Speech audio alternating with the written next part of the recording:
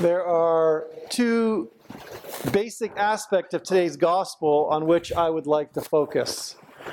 Number one, we have to read the Bible slowly and notice all the nuances. And number two, Christianity very much emphasizes the reversal of expectations. If you were here last year, you would have heard this gospel. And if you read the Bible on a regular basis, you would have said, I've heard this before, I don't need to focus a whole lot on it. Because we sometimes focus on simply knowing the gospel in general, rather than diving a little deeper into it, and then trying to reflect on how the nuances of the gospel make a big difference. If I were to ask you what this gospel is about, you would probably say, it's about Jesus healing a woman, and then Jesus bringing a young girl back to life, which would be very true. But there is actually quite a lot more. One thing we often forget is how rich the Bible stories are, and how those stories connect to what is before it and what is after it. We have read or heard most of them, and we sometimes think they are just a story we should know in an abstract way. Yet there are so many details in these stories we often overlook by only listening to them in church or reading them quickly at home, or simply having a message. Sometimes we get to these programs which are helpful, which gives us verses in the Bible, but don't really teach us the entire Bible in its whole. Why is this so important? I'm going to slow down a little bit and look at what happened in the Gospel of Luke prior to this section that we heard today. Chapter 8 of the Gospel of Luke, verses 1 to 3, some women who had been healed of evil spirits and infirmities, Mary called Magdalene, from whom 7 demons had gone out, and Joanna the wife of Chuza, Herod's steward, and Susanna, and many others who provided for them out of their means, were healed. So this is the first part, first 3 verses, is a healing story. And then we have a parable of the sower, and then a series of teachings in verses 16 to 21. Verses 22 to 25, Jesus calms the storm and asks his disciples, where is your faith? So 2 things. One, Jesus is showing his power over nature. And this actually connects us to the book of Genesis, where God creates. God creates everything. Therefore, this points to that Jesus is not just a wandering teacher. He shows forth his powers over creation, over nature around us. And then he asks his disciples to affirm their faith in what he has done. And then, verses 26 to 40, we have a story of Jesus expelling a demon out of a man. And then finally, we get to today's reading from verses 41 to 56. So what we heard today comes at the end of chapter 8. Therefore, chapter 8 starts with the healing and the faith of many women. And then in the middle, the lack of faith of the disciples. And then at the end, the healing and faith of a woman and the raising of the dead of another woman and the faith of her father. So what do we see? Chapter 8, faith, lack of faith, and faith again. These nuances are important to appreciate because today's gospel is preceded by healings and stories of faith. And what is extra special about today's gospel, it is that there are 2 stories intertwined to each other, which is actually very rare in the gospels.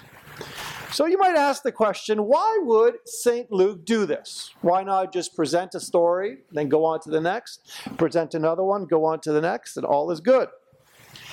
St. Luke actually parallels these 2 stories to help us compare and to contrast some very important points. Notice that there are 2 main figures in this story. Jairus, a ruler of the synagogue, and a very sick woman. At the surface, we should ask, well, who is more important? One is the ruler of the synagogue and therefore publicly respected. The other is a woman at the fringes of society who is at the point of death, and if she dies, maybe no one would notice. All the needs of the ruler of the synagogue in this gospel are known and are a concern to a lot of people. It's a public figure. Well, unfortunately, no one knows the needs of this ill woman, the woman who is ignored, and with a little nuance that is added in this gospel, she's ignored even in a crowd. She's not ignored in the corner of her house. She's in a crowd and everyone ignores her and no one notices her. Before we are too quick to criticize the people in today's gospel who felt the ruler of the synagogue is more important, we need to ask ourselves whether we do the same. Who do we pay more attention to, and who do we ignore on a very regular basis? With regards to society, the ruler of the synagogue is more important. However, in today's gospel, the story of Jairus, the ruler of the synagogue, a man who is supposed to be more important, is actually interrupted. In verse 42, St. Luke tells us, Jairus had an only daughter, about 12 years of age, and she was dying. And then, suddenly, St. Luke shifts the story away from the publicly respected and well-known Jairus to focus on what everyone would have seen as the less important person in the story. Everyone, of course, other than Jesus. We then read in verses 43 to 44, a woman who had a flow of blood for 12 years and could not be healed by anyone, came up behind Jesus and touched the fringe of his garment, and immediately her flow of blood ceased. Notice the contrast. We still don't know whether Jairus' daughter is healed or whether she has died. But we do know that the woman whom everyone ignored has been healed instantaneously. The actions of both Jairus and the ill woman are similar. Jairus came, he fell, and he asked. The woman came, touched, slight nuance of difference, but she was immediately healed. Jesus heals the woman before he heals Jairus' daughter. This shows us that Jairus and his dying daughter were important, but the woman who was not important to everyone around her became, all of a sudden, for Jesus, more important because she was healed immediately. There's also an additional layer when we read this passage within the larger context of the lack of faith of the apostles that we saw a few verses earlier in chapter 8.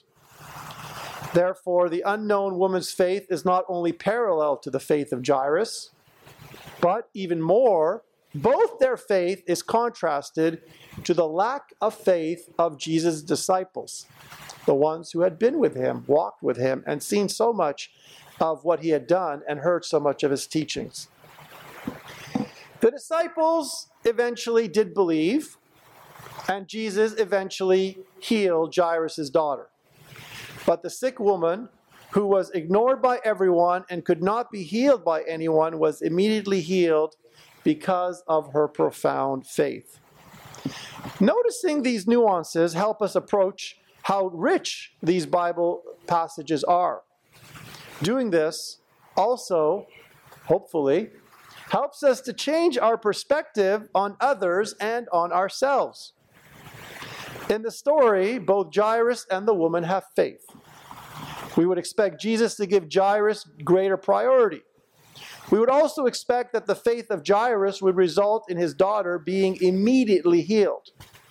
The gospel, however, and quite beautifully reverses our expectations of who we think is more important. More importantly, this gospel challenges us to reverse our expectations of who and what is important in our life.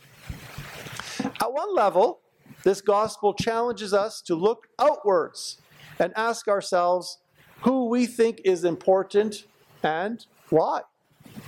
Do we too often spend time and give our attention to things that are actually not that important? Do we elevate in society? Do we treat as heroes people who are doing things that are not consistent with the gospel?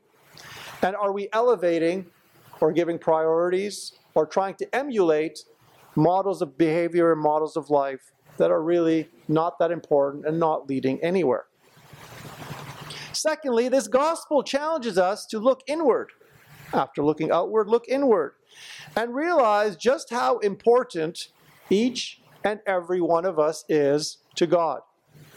We're all important regardless of who people think we are or how well respected we are. There is absolutely no correlation, none whatsoever, between what people think of us and how much God loves us. Our value, our dignity, and worth has absolutely no connection with how long our list of friends is. Faith, prayer, and healing was not limited to the time of Jesus. And that is why when we read the Gospels, we try to apply them today.